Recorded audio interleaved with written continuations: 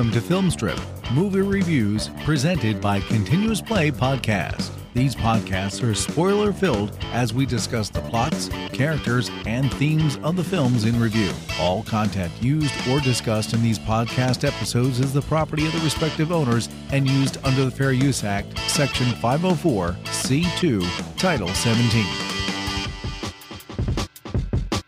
Welcome to Filmstrip. I'm Jay. I am Ron. And this is our review of Revenge of the Ninja, starring Sho Kosugi, Keith Vitale, Virgil Fry, Arthur Roberts, Mario Gallo, Grace Oshita, Ashley Farrar, and Kane Kosugi. Directed by Sam Furstenberg of American Ninja fame, though I think those came after this. Released in 1983. Check this out, Ron. $700,000 on the budget. Grossed over $13 million at the American box office. That doesn't even count the home video market. This thing was huge. And this thing was huge on home video because I remember this box everywhere. The art on it is amazing. Yeah, it's I would like it as a poster for my house. Yeah, you know what? If we can't get a poster of this like that, I'm sure you could probably still find one somewhere out there in trading circles. But I haven't looked on eBay yet. But sequel in name only, though, right? We kind of teased that last time with Enter the Ninja. The only thing coming back here is Golan Globus and Sho Kosugi, and Menahem Golan didn't even come back as director. I think he realized it was a lot less work to just write checks in Los Angeles than to actually go on location and direct. Well, and a lot of this one wasn't even shot in L.A., right? Like, some of it was done in Salt Lake City, some of it was done illegally in Los Angeles. I assume it was done illegally in Los Angeles. I can't tell you that for sure. Let's not get into the casual libel cast. Exactly. But, again, sequel in name only, but cashing in on the ninja craze that they helped start. Golan Globus in 1983 was on the cusp of, becoming... This was before Cannon Films hit the heydays. Like, between 1984 and 1989, we're talking about a studio that released 20 to 30 to sometimes 40 films a year. So this is before they did that. They did, 17 this year, which is still a lot. Yeah, but for Cannon, that's kind of taking it easy. Yeah, really. Which is crazy when you think about it. Yeah, and it's a year before Chuck Norris becomes their big bankable star, too, because it's before they started doing Death Wish movies and all that stuff, too. But largely because they got to do that, though, because this movie made $13 million friggin' dollars. I mean, I can imagine audiences in 1983 going to see this, and if they had any of the reaction that I did after it was overrun, I had never seen this before. I'll just put it out there now. And I'm the newbie on this series, put it in, and I thought, man, Ron did not tell me we were going to get some serious friggin' violence in this movie, but man, I love it. You waste no time whatsoever. Yeah, it's a straight up murder festival from the very beginning. Yeah. And it is. I don't think I'm spoiling anything. I think you can tell from the tone of my voice how much I enjoyed myself and how much I loved this movie. Well, I mean, thinking about it, too, it's like it Enter the Ninja started with all the fake ninja murder. But this time it starts with actual murder with ninjas. It's the same stuff. Again, just a different setting. But this time, though, we have a much more interesting star. And we'll get into Sho Kosugi here in a bit. But I think, a lot of our audience probably hasn't seen this, though. And maybe they've gone to YouTube to watch it or whatever. But if you haven't, Ron, tell folks what the plot of Revenge of the Ninja is. I'd love to. In a bloody daylight attack, Cho's entire family is slaughtered on their ancestral estate by ninjas. Cho kills the half-dozen black-clad assassins, saving the life of his mother and infant son, but the ninjas will come again. Despite his mother's warnings that trouble will follow him wherever he goes, Cho moves to Los Angeles and starts up a gallery specializing in Japanese art, specifically cool-looking little ninja dolls and stuff. Proving that you need to always listen to your mother, trouble follows him. Cho's business partner, Braden, is using the art studio as a front for smuggling in heroin via Japan. Of course. And Braden has run afoul of the mafia because you can't have a movie with any kind of dolls where they're not chock full of drugs. On one side, mafia thugs.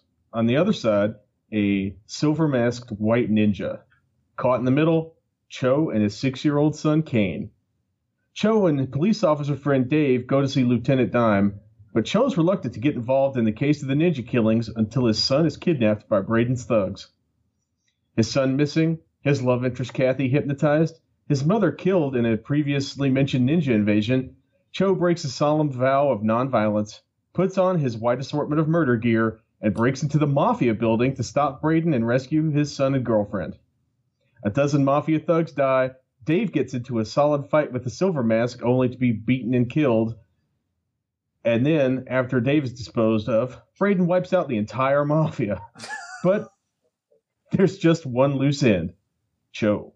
Cho and his nemesis finally square off in a dramatic rooftop battle with lots of flying and lots of explosions. After a ridiculously long fight, Cho beats Braden and is reunited with his love interest and son as credits roll. And that all happens, folks, in the span of less than an hour and 20 minutes.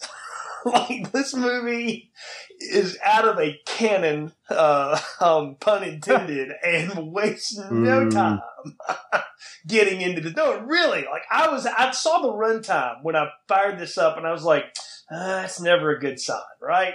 And then I realized, I was like, no, what Golan Globus realized quickly was... we just got to get to the ninja murder quick. And, story be darned. Let's just make this simple. It's all about, the title says it all. It's Revenge of the Ninja.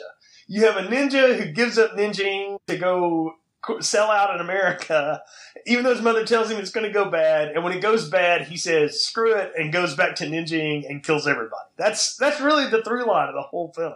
Oh, there's also some mafia and some white people with drugs, but, that's just the American part. Well, you need disposable thugs, yes, and you need plenty of them. And you can only take the murdering the village people in a playground so far. Right. I mean, yeah, we can't do too much of this. The opening of this, though, is what is amazing because we are in what looks like Mr. Miyagi's house from Karate Kid. And I'm not certain that it wasn't the same set in Southern California somewhere. That they come up with this, there's Cho and all of his sons. I keep screwing that up too. Forever I thought, did they just call him Cho just to make it easy on him? But it's actually Cho, right? Because Kathy's the one that screws it up several times. He's got his whole family around. Yeah, he's got his whole family around, right? And all this stuff. And there's a baby, and there's lots of, women in traditional Japanese, garb and stuff. And then these ninjas come out and just start killing everybody. Like, for reasons. And what I wanted to ask you was his friend Braden is trying to talk to him about, come to America, Oriental Art's huge, you'll be massive there. And he's like, I can't really give up the homeland, all this stuff. And then all the ninjas beset. And my question to you was, did Braden set these ninjas up, or was this just natural ninja on ninja violence here? I don't know. I think it seems like the kind of thing that's happened several times. It just seems like this was the most effective outbreak of ninja violence. Yeah, it is like he lives in a gang place or something like that, and then this is just him, finally moving his folks out of the hood or whatever. It's kind of what I got from it. Yeah, he's moving out of South Central Osaka and heading to the relatively safe streets of Compton. Yeah, and it's definitely like an industrial area where Golan Globus could shoot without worrying too much about the cops rolling around. Do you want to know where I was like, if this city had a place like in Movie World or whatever, this is the daytime version of where all the freaking Saw movies happen. This abandoned industrial place where there's a lot of gang violence and where a lot of murder can happen and nobody will know. It's just the daytime version versus the mostly nighttime Saw version. That's what I thought. I don't know if they deliberately picked the only dirty part of Salt Lake City to film those external shots, or if this is some of that stuff they filmed quasi-legally. I think it's a little bit of both, and I think even while they were in Salt Lake City, they were probably like popping up out of the back with cameras. They probably were rolling past the Troll 2 crew, while they shot this thing. For all we know, but no, it's very quick though. We get in and we get a lot of ninja murder, and that's the first thing I noticed is not only do we get crazy ninja violence, which I'm really liking, but we get a lot more fake blood. Like this had half the budget of the last movie, but there's a lot more spent on the effects. Yeah, I think they were able to negotiate a pretty sweetheart deal with the Utah State Film Commission for this one. I think they got a lot of tax credits for this, and they decided that the best way to sell a movie internationally is to have as little talking as possible and as much blood as you could squeeze out of a tube. Exactly. And all of it overdubbed, as it were. But we bring back Sho Kosugi, who both of us really liked in the last movie, Enter the Ninja, who was... I mean, he was the bad guy. He really wasn't even the bad guy. He was just the nemesis ninja who showed up to do a job at the end. And then even at the end, it wasn't personal between him and the other ninja. It was all business. So we both really liked him. Now you make him the lead of the film. And I got to tell you, I think that's a smart move. I really do. Well, he's a native English speaker. So, I mean, it's a great idea to make him the lead. He's the most impressive martial artist. He can do it without like a mask on. I mean, he's not a native English speaker, but like he had been in America for decades at this point. Like he came to America when he was 19, and he got a bachelor's degree in economics, and then he decided to start doing martial arts and teaching martial arts and stuff. So he's definitely like a great.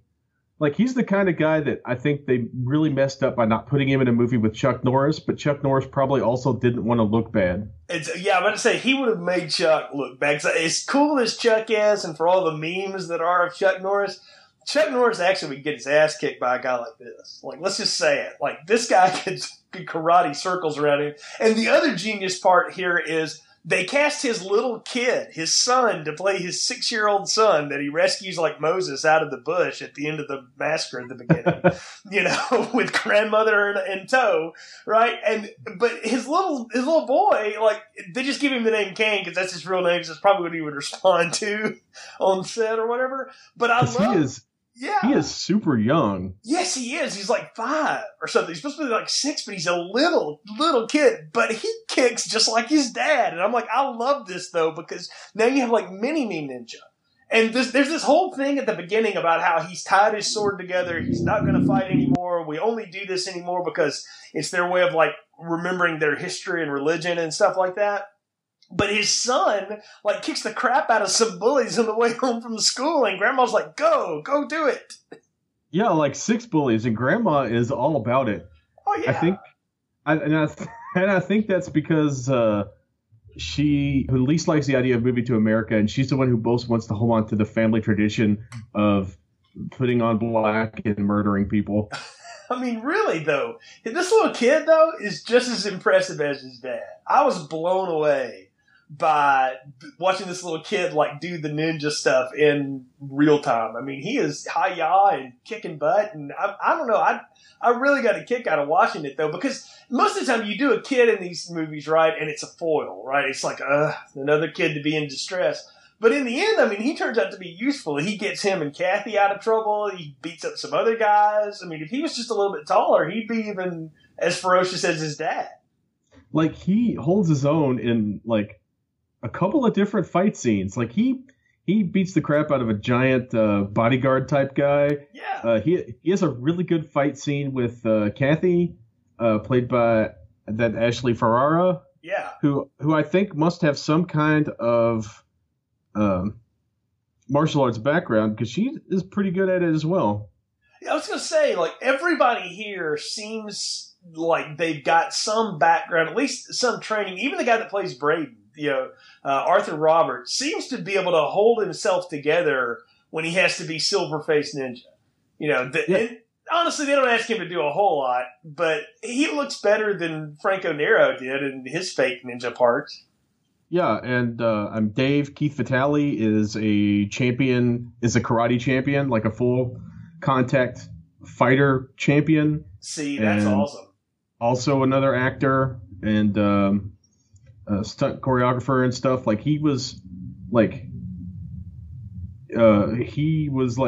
spent like 10 years as like a legit fighter and was like put in Black Belt Magazine's Hall of Fame and was the #1 karate champion in the USA and See, that lets me know that Golden Globus learned something from their last time. Is you can't just have people that look good. You got to have people that can actually do the stuff. And who cares if they can act? Because nobody's there to watch them have a great love story or anything like that, or to have all these twisted emotions. It's pretty simple. What's going to happen? You come after this guy's family, and he's going to take up the ninja again. And that's exactly what happens here. And they wisely pick up with that and move on from that quickly. Like they don't belabor the point is what I'm trying to say. And they've cast this thing with such good martial artists that every time there's karate, like there's karate stuff every 5 minutes, and it's always fun.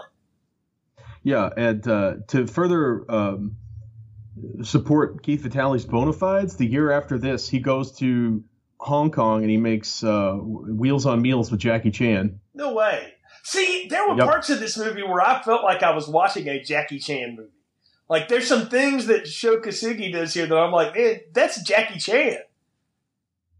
Yeah, he's very much got that kind of Jackie Chan charm to him. Shows like a lot more serious than Jackie, but there is some legitimately funny stuff in some of these fights. Like the entire setup of them fighting on a playground is hilarious.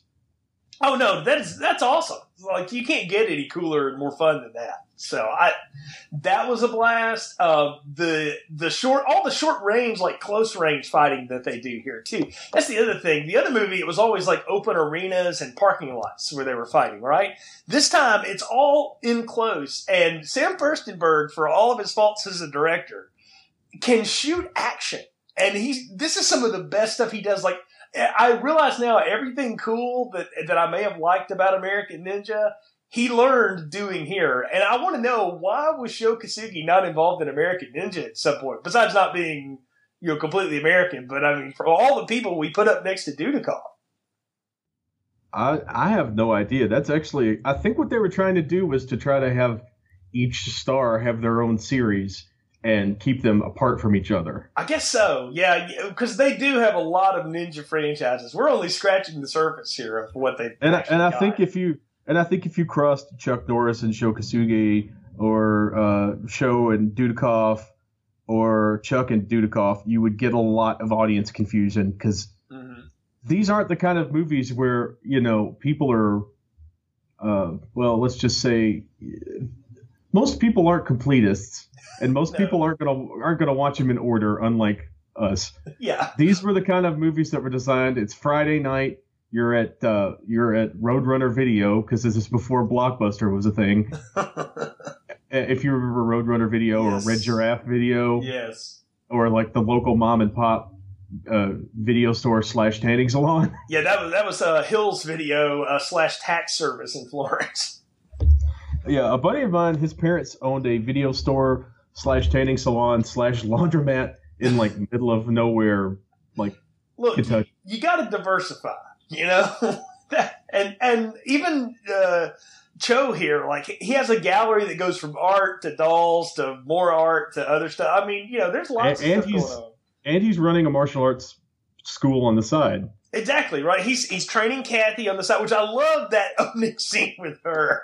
Talk about, like, laying the seduction on heavy. He's like, you forgot your pants. She was like, did I? I was like, oh man, this guy can't see. Like, he is refusing the advances, and this woman is all over him. Yeah, and I mean, isn't a big-breasted blonde woman like the American dream? I thought it was for every Japanese guy. I mean, that was what we were told in the 80s, at least, right? Yeah, in 1983, does it get better for an immigrant in America? I mean, really, she's like the perfect blonde because she's fake blonde. Like, you can see the roots and you don't care. 'Cause she's got great legs. She can fight. She's smart too. She's also susceptible to suggestion, as we'll learn later, because she can be hypnotized. Yeah, easily hypnotized. I mean, it's the American dream. Like, it's no, it really. Life, liberty, and the pursuit of hypnotizing women into kidnapping children for you. I mean, really, like, that's what happens too. So, but she's involved in this, but it's all really, the whole thing here is that it's a scheme by his friend Braden here, right? He's running drugs on his own, right? But yes, yeah, he's using Cho as like an unwitting front. That's it. So he's running drugs on his own. But he gets involved with the mob because he needs better funding, or they're like getting ticked that he's in their territory. Which one is it? I didn't really understand. I think the deal was that he was the middleman between the Japanese heroin dealers and the mafia. Oh, got it. Okay. And he had arranged a deal for, I don't know, like $300,000 worth of. It was like $300,000 or something, or $3 million, or there was some kind of there was a 300 amount number in there. Yeah. Yeah, for the heroin. But then the mob guy's like, I'm not going to pay this guy. Let's just steal it. And then so they go to steal it because they can't like work out a number. The mafia doesn't like the number that they previously agreed upon and attempted to alter the deal Darth Vader style, but they didn't realize they were messing with a ninja. Right, exactly. So Braden goes undercover as Black Ninja with a silver face, the face mask, and starts killing people. Meanwhile, while they rip off Cho's place, he goes after them in what has to be one of the best chase scenes ever, and also the most realistic amount of damage that a human being would take if you chased after people in a moving car. I mean, his legs get skinned up, his shoes are shot. I actually appreciated the realism of that, because what always happens is, you know, Mel Gibson jumps on top of the car and swings around a little bit, and then he jumps off and he runs and he empties his clip and he looks like he's just a little bit dirty. This guy looks like he's been drugged down the road at high speeds, because that's what happened.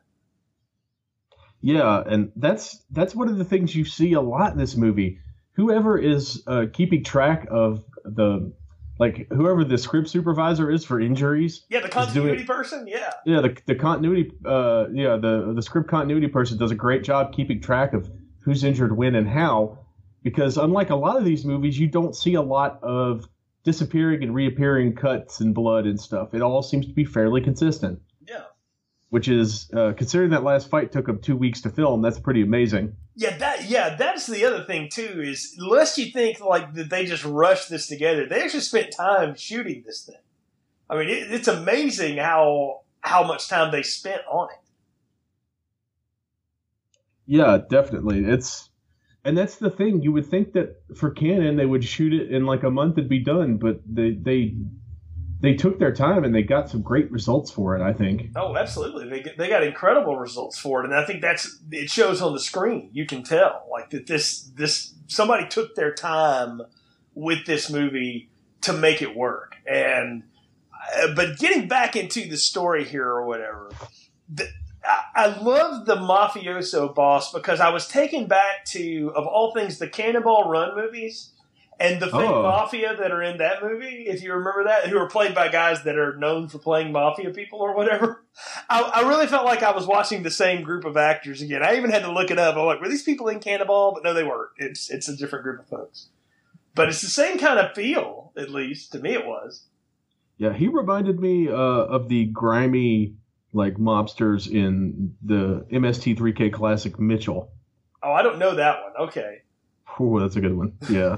It's another very stereotypical mafia guys, lots of crazy curly perms, and you know, it's a very 1975 Joe Don Baker movie. Oh, there we go. Well, see, yeah, I actually thought a little bit about like the Joe Don Baker style of film, that's who these people would be. So, but nonetheless, I do like our fake mafia here. I find them quite fun, because they're really sort of the secondary bad guy to this. And that's what I wanted to ask you is, are they the real bad guys, or is Braden the real bad guy? Because I kind of felt like they were the secondary.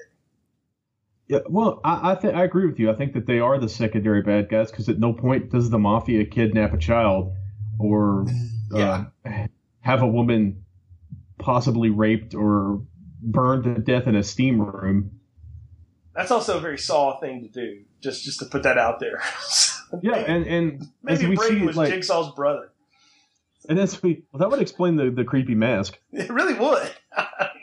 And as we see in like the mafia thing, like Cafano is there with, like, isn't it his mom and his wife that he's protecting with before Braden shows up and murders everyone. Mm-hmm. But we got to say, Grandma gets some licks in too. She wasn't a joke, man. Like, I like the fact that Grandma could kick it just like they could.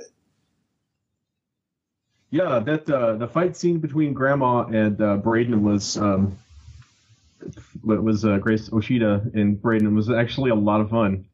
I don't know if she has any kind of martial arts background or if they just found good, stunt people to dress in drag, but I don't know, man. It's hard to find a stunt person that can be like short and round like she was. Like she doesn't look, remotely athletic at all, but she takes the stance. She does a couple of kicks, but her big thing was like leg sweeps and hand movements. And so I thought, well, maybe that was just really her just doing what she knew how to do. I kind of liked it. I don't know. Again, I thought it was fun. I mean, it made the whole thing more fun because at one point I thought she might live, but the fact that she dies is just another reason to push Cho over the limit. Yeah, and she was. I just looked up her obituary. R.I.P. in peace, Grace Oshida. She lived to this year, so she was 92 years old when she died. Wow. And she, like Pat Morita, she grew up in an internment camp. Oh wow! So there we go. Well, they moved her. She was born in San Francisco, and her internment camp was in Utah. And her family stayed in Salt Lake City after the war and started a company making like miso. I guess so. She played traditional Japanese instruments. She sang. She did origami. She was essentially like a one-woman Japanese embassy in the heart of Mormon country. Yeah. Well, again, I could see the appeal. Like you've got to find a niche market to survive in, man. So yeah, why not? So it makes sense that she would know like some like Tai Chi, and that would be a lot of like the hand movements and the sweeps and that kind of stuff. That's where all that kind of stuff would come into play. Yeah, absolutely. And plus, it almost looked like to me like, have you ever seen like the traditional like geisha dancing? Yes, moves. It was kind of like that. Yeah. Well, I think back to Karate Kid 2 and the Okinawa girl that Daniel-san falls for or whatever. Like she does a lot of dancing, and it felt a lot like that. I was like, that's what it reminded me of. And that, this was 2 years before the first one, or at least a year before the first one. So I'm thinking ahead, but yeah, it's like again, you've got somebody who understands the culture. I'm sure they were like, just do some, I don't know, Japanese woman stuff. And she's like, okay.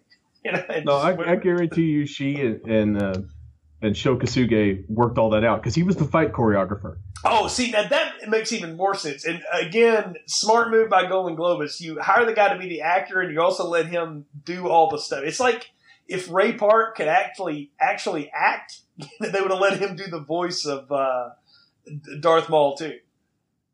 Exactly. And for all I know, he was also the guy under the silver ninja mask as well. True, yeah. I mean, there are times when I'm like, did the ninja lose a little bit of weight? And I'm like, no, that's probably just when they pulled the white guy out and put Kosugi in as his own stunt guy. Which, it's a nice work if you can get it. And it was a lot of it worked really well. That mask was so disturbing was a great touch. And talk about that mask for a minute, man. That is a weird look. I mean, I don't know how to describe it for people if you haven't seen it. Like it's striking the way that mask comes off. Yeah, and it's like a weird grimace. Yeah, it's like the mask is angry at something, and it won't tell you what, but it's pissed, and it's coming for some. I mean, it's mad. Yeah, it very much looks like like what is it? Like a No theater mask. There you go. Yeah. You know what? You know what I thought back to? I thought back to Scream 2 earlier this year, and the masks and the what was the Agamemnon or whatever what's her name was in college? Scream 2. It felt like it was those masks. And apparently, this mask has a name. And it has been dubbed, at least on the internet, as the Chrome Demon. The Chrome Demon. I kind of like that. That works. I mean, they could have made a whole series out of Chrome Demon people. Yeah, and it's like a Japanese like demon face mask. So it's another little. Who had Golden Globus drop the ball and let them do research for this movie? I know. Well, I mean, think about it, man. When you look at this film, it was written by a guy named James Silke. Do you know him at all? I do not. I don't either, but apparently he's one of like Golan Globus's go-tos or something. And he and Sho Kosugi really worked most of this out, is what I read on the internet. Is that you can thank Sho Kosugi and this guy for any of the quote realism that you may enjoy in this film, because they're the ones that really infused it. Because Golan and Globus were just writing checks, and Furstenberg was just there to make the camera work well. And good on him for getting out of the way of such a good artist. Yeah, and it's super entertaining too, and I think that helps it be a lot more consistent than Enter the Ninja. That's the thing, is Enter the Ninja had moments where it would just derail into like silliness, or campiness, right? And you can have some of that in your movie, right? But if you have too much of it, it starts to really chip at any sort of credibility that you may hold. And this movie never does that. Part of it is because it's 10 and a half minutes, it's 15 minutes shorter than the last one, so that was smart. But the other part of it, I think, is that the people involved in making this, the director and the writer and the star, aren't going to let it careen into ridiculousness. Yeah, it's definitely got more of a, like, the fights especially have more of a movie feel, but I think that's also can be you can also put that down to the fact that they've got actual stuntmen and fighters and people with training, and not just random Filipino day laborers like they had on the previous film. I think like the crew that built any sets they had were also the thugs that the guy kept trying to hire last time. I mean, I really would believe that they would overuse people like that. You're right. This time it may be the same people over and over from scene to scene, but look, James Cameron made that work in Aliens. It's the same four performers all day.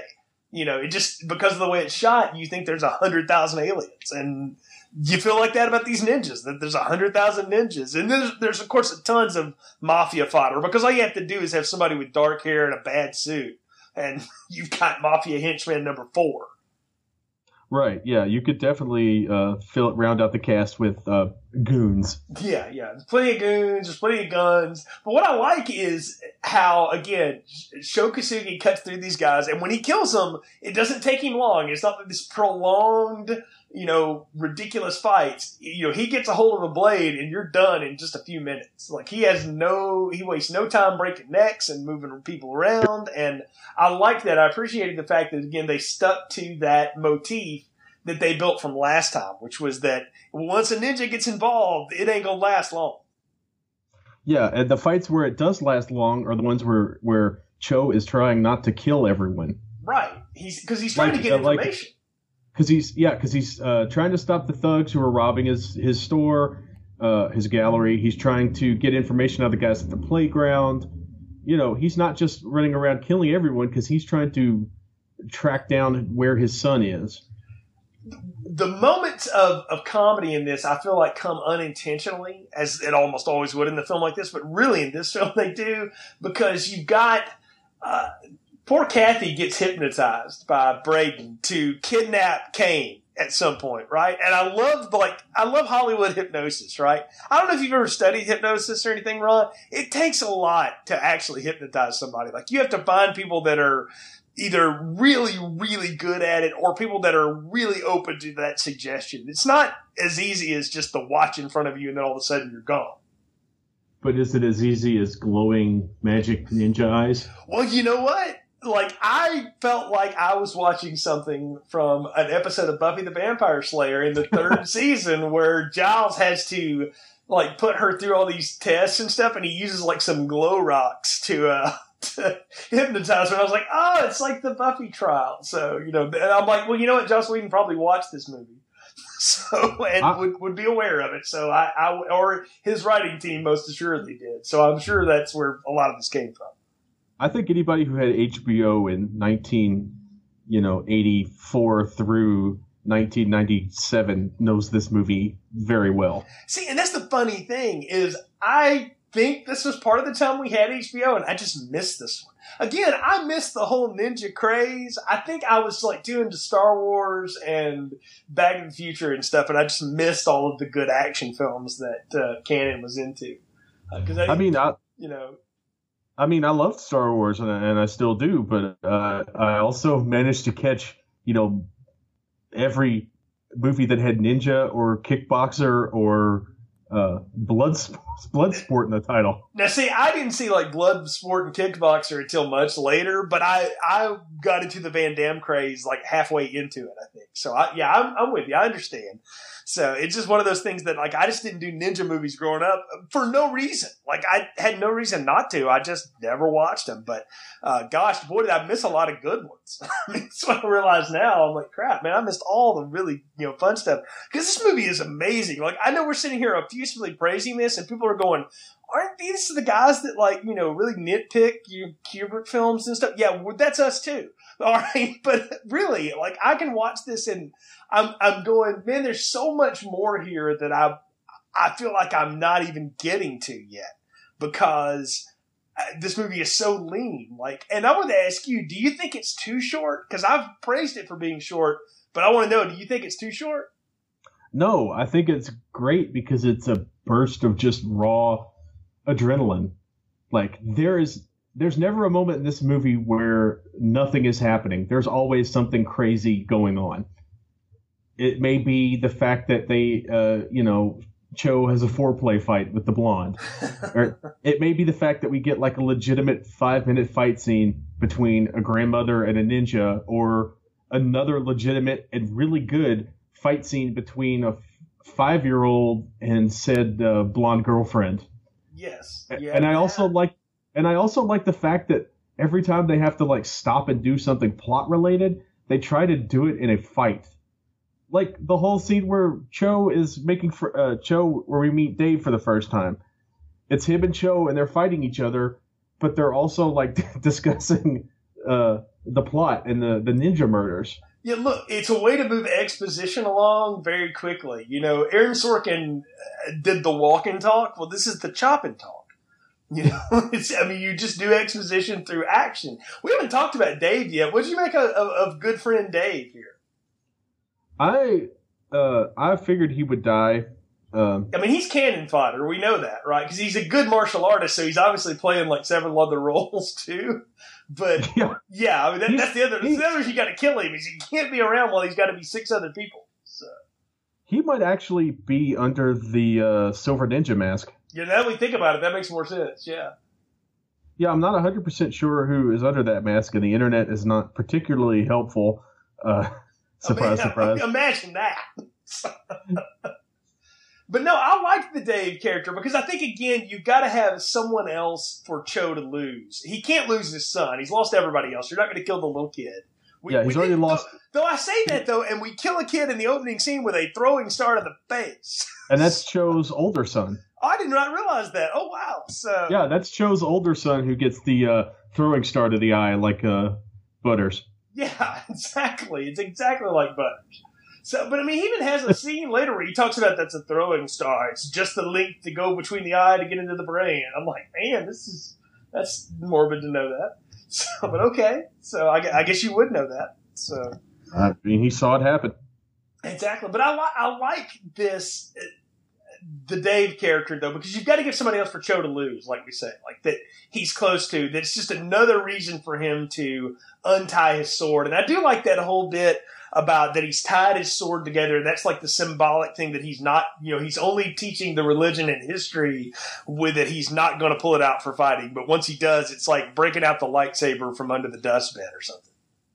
Yeah, once he breaks the peace knot, as they call it in the Ren Fair game, once he breaks that peace knot, it's on.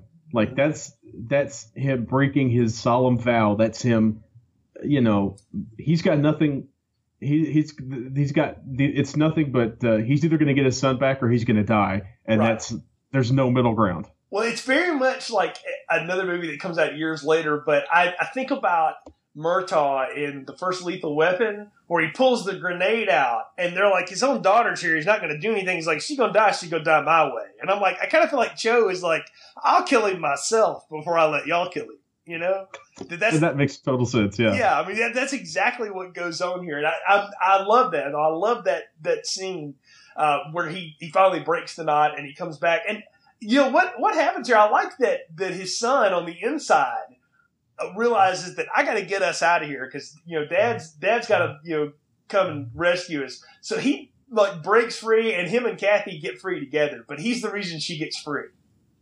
And that is another really well done fight scene involving a child and an adult. Yeah, it's almost like he's got to hit her back into reality, right? Like when he knocks her head one time, that wakes her back up.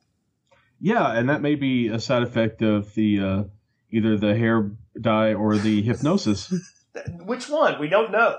It's not explained. But specifically, Kane Kasuge fights in such a way that like he's not overpowering anyone, no. But he's using his environment like really effectively well. Like for example, there's a door between him and the big goon guarding the sauna, and he kicks the door so it smashes the guy's face. Mm-hmm. Which is just really clever, and he keeps that door between him and that goon for as long as he can. So what you're saying is that John Hughes ripped this off for Home Alone too, is what we're saying. Well, I don't know if Kevin had any hidden staffs with hidden blades inside that were like thank goodness push button release. That kid was a murderer waiting to happen. But yeah, I mean really though, that I had like a Home Alone feel with the kid. I was like, that kind of reminds me of Home Alone, which I know is later, but still, I'm coming this, after the fact. So I look at this and I'm like, yeah, it's kind of like that. It's the Japanese American kid doing the Home Alone stuff to get out of trouble.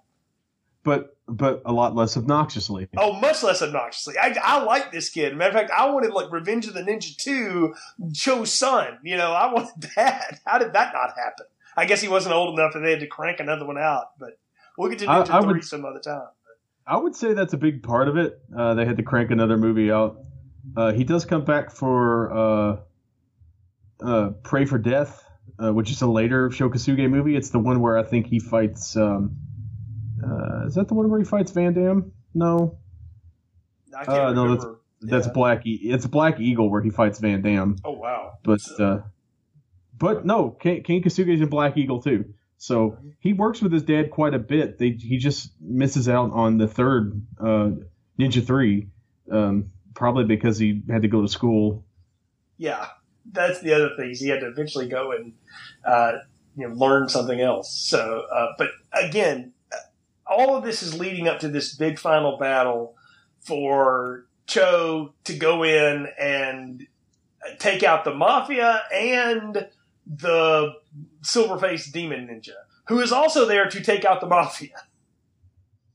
Yeah, and I don't even know if Cho is there to kill the Mafia or if they just like keep trying to kill him because all they see is a guy in black and they can't tell which ninja it is they're trying to kill. I don't think the Mafia are discerning. I think they're just like, ninja-looking dude, shoot it. That's the whole thing. Which, I mean, admittedly is not a bad life philosophy to have. Look, if you are going against ninjas and you have guns, shoot. Don't let them get close. That equals death. Unfortunately, these Mafia guys are useless and dumb, and that's exactly what happens, is they have beads on ninjas, and they're like lining up a better shot. And no, that's not going to end well for you, and it doesn't. A lot of throat cuts, a lot of blood. And some very creative use of like all the ninja weapons. One of the things I liked about this movie that the other movie didn't get quite as well was that ninjas don't typically just operate with like visible swords. Yeah, it's always hidden.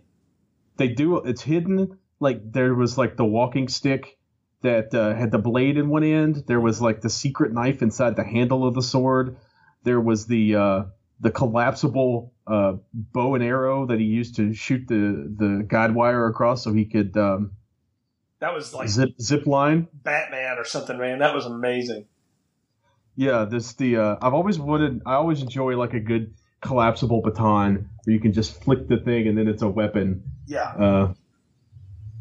So and to me that was a cool little nod to like how ninjas actually were, because they weren't just dudes who dressed in black and murdered people. Right.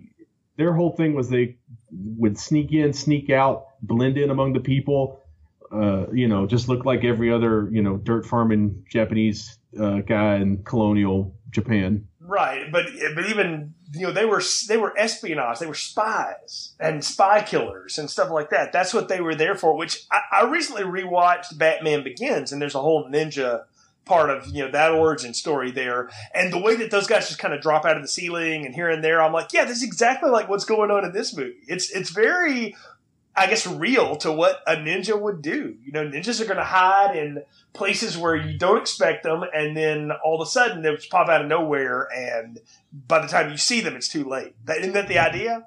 Yeah, there was a lot of that in this movie that I really appreciated too.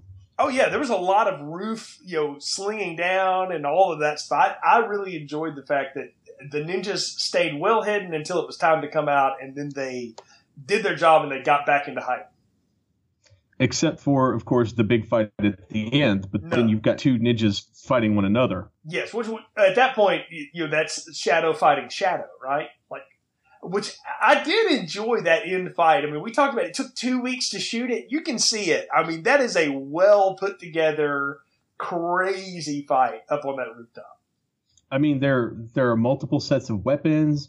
They keep throwing those little exploding smoke bombs. Yes. They literally have like multi-level fights where they start at one level and end at the other level, and they make the most use of a rooftop I think I've ever seen. I mean, it's a great boss fight too, because when you want that final one, you want it to be something special, and it turns out to be every bit as special as you could want it to be. I actually liked it more than the white ninja infiltrating the rich dude's lair, or karate place last time, where he just easily took everybody out, and then it was just down to him, and he and Hasegawa just had that real quick fight. I thought this was so much more fun. It's more of what we expect from an 80s ninja movie these days. Mm-hmm. And this was probably like the first ninja movie to give us this kind of crazy ninja on ninja fight at the end. Yeah, I can't think of another one beforehand that would have done it, but there's been a million copies since. I mean, not only was this movie successful, was if Enter the Ninja launched the ninja craze, then this is the one that everybody wanted to copy. This was the Rocky III that everybody wanted to be like. Yeah, this is the one that put ninjas on lunchboxes and put ninjas in G.I. Joe. Exactly. Yes, this is where we got ninjas in G.I. Joe, all of that stuff. Yes, this is where it all came from. And I had so much fun. And I love the end here, how he cuts him down and he basically unmasks him and gives him the death blow at the same move. Yeah, which that was a really cool moment. And I think that we've talked a lot about that everybody looks more competent this time. Mm-hmm. And I think it helps that, they got real martial artists. They took their time with the choreography.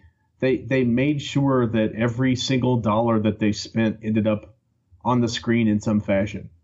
Because I think the acting is better. I think you've got much better fighting. I think you've got that rooftop is a fascinating location, I think, for a fight, because you see things like Braden uses the air compressors for the air conditioning, which is awesome, to throw Cho off balance, and Cho almost falls, and that's just some cleverness that I don't think you got from a lot of movies, even in this time. Well, and you didn't get it in the last movie. Moreover, as fun as that one could be at times, as much fun as we had with it, this one goes to that next level. It's like this one goes to 11. Is what I just kept writing in my notes. It's like this movie goes to 11. It's that whole next level up. And you know what? It ends on a real satisfying moment. He kills the bad guy. The girl and his son are safe. He smiles, and that's it. Yeah, and it's a satisfying ending because it feels like it's well earned, and we think that, and it kind of feels like, well, Cho has broken his word, but he's saved his family, and he's.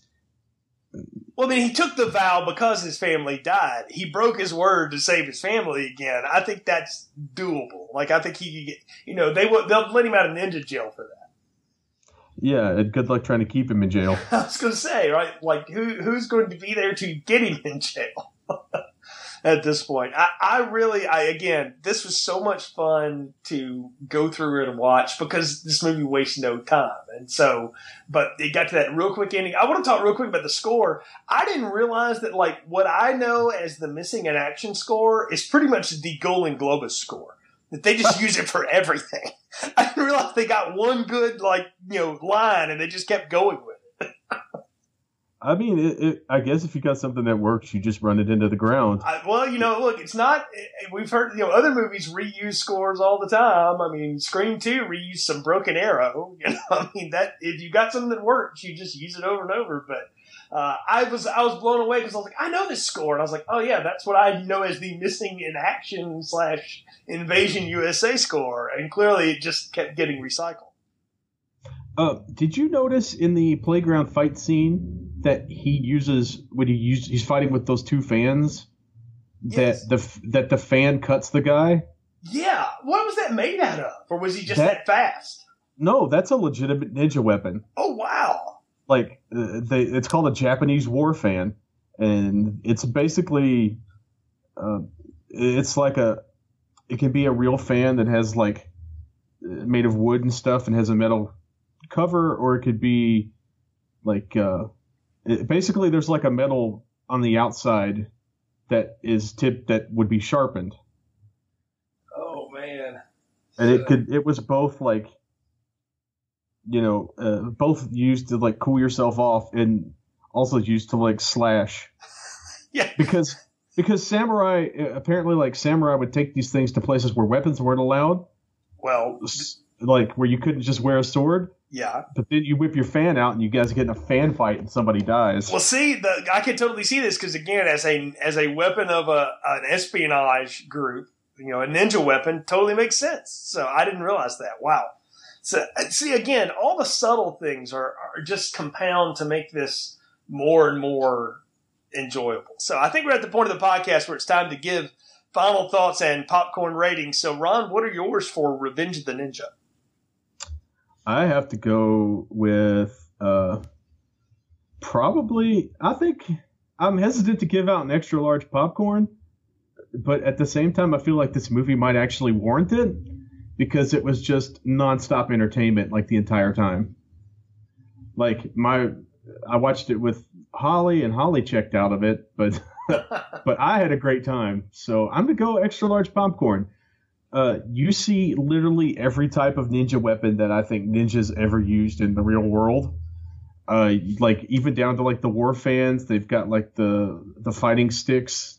You've got throwing stars, you've got darts, you've got blowguns, you've got little stabbing blades, you've got poison, you've got the little strangling wires, you've got all kinds of like crazy stuff. And it's just a lot of fun. I cannot believe I'm about to say what I'm about to say because I thought I would be higher than you in this, but I told myself, I said, how am I going to not give this an extra large popcorn? It's so much better than the last one that I gave a large popcorn to, and I had so much more fun with it. It's got all of that great action and all that authentic stuff that you're talking about. On top of it, it's got just an incredibly well put together cast. With Sho Kosugi leading the way, I had so much fun with this movie that I did not expect to have. Like, I really didn't go in thinking, I don't know what this is going to be like. We'll see how it goes. And I was completely blown away as to how good this movie was. And I'm thrilled. I'm thrilled that it was this good. And I don't know what is next. I've heard stories about Ninja 3: The Domination that make me scared, but I'm wondering if this doesn't turn out to be the best one in the series when it's all said and done. I mean, this is one of the most fun things we've ever reviewed. Now, is it the quality of something like, 2001: A Space Odyssey or whatever? No, but if you rate it amongst what it's against, just good 80s action and, schlock, this is so much better than all of that stuff that I have to give it an extra large popcorn. Such a fun movie. One that I ordered the DVD of after it was over because I was like, I must own this. I have to have this now. I can't just let this be a one-time thing. I'll have to show this to other people and get more people on board, because this is so much fun and was just a blast. So I'm glad we did it. I'll join you in that extra large popcorn as well. Like I say, I have no idea what to expect next time. Don't spoil it for me, but this is another sequel in name only coming up, right? Yes. The only returning thing is Sho Kosuge. Okay, so he is coming back next time. Yes. Okay, I cannot wait to see what he's going to be, because I have no idea. But we'll get to that one next in our next chapter of Ninjavember here as it is. So it's almost Thanksgiving time. So, folks, we want to say thank you for another great year here on Filmstrip and for your support. Of course, you can always find our podcast at continuousplaypodcast.com/movies. Leave us a review on iTunes or Google Play, wherever you find the show. We appreciate your support. Until next time, for Ron, I'm Jay. Thanks for listening to Filmstrip. Thank you for listening to Filmstrip. You can find more episodes on our website, continuousplaypodcast.com/movies. Please leave us a positive review on iTunes and link up with us on Facebook. The Filmstrip theme music is produced and performed by Frozen Lake 121.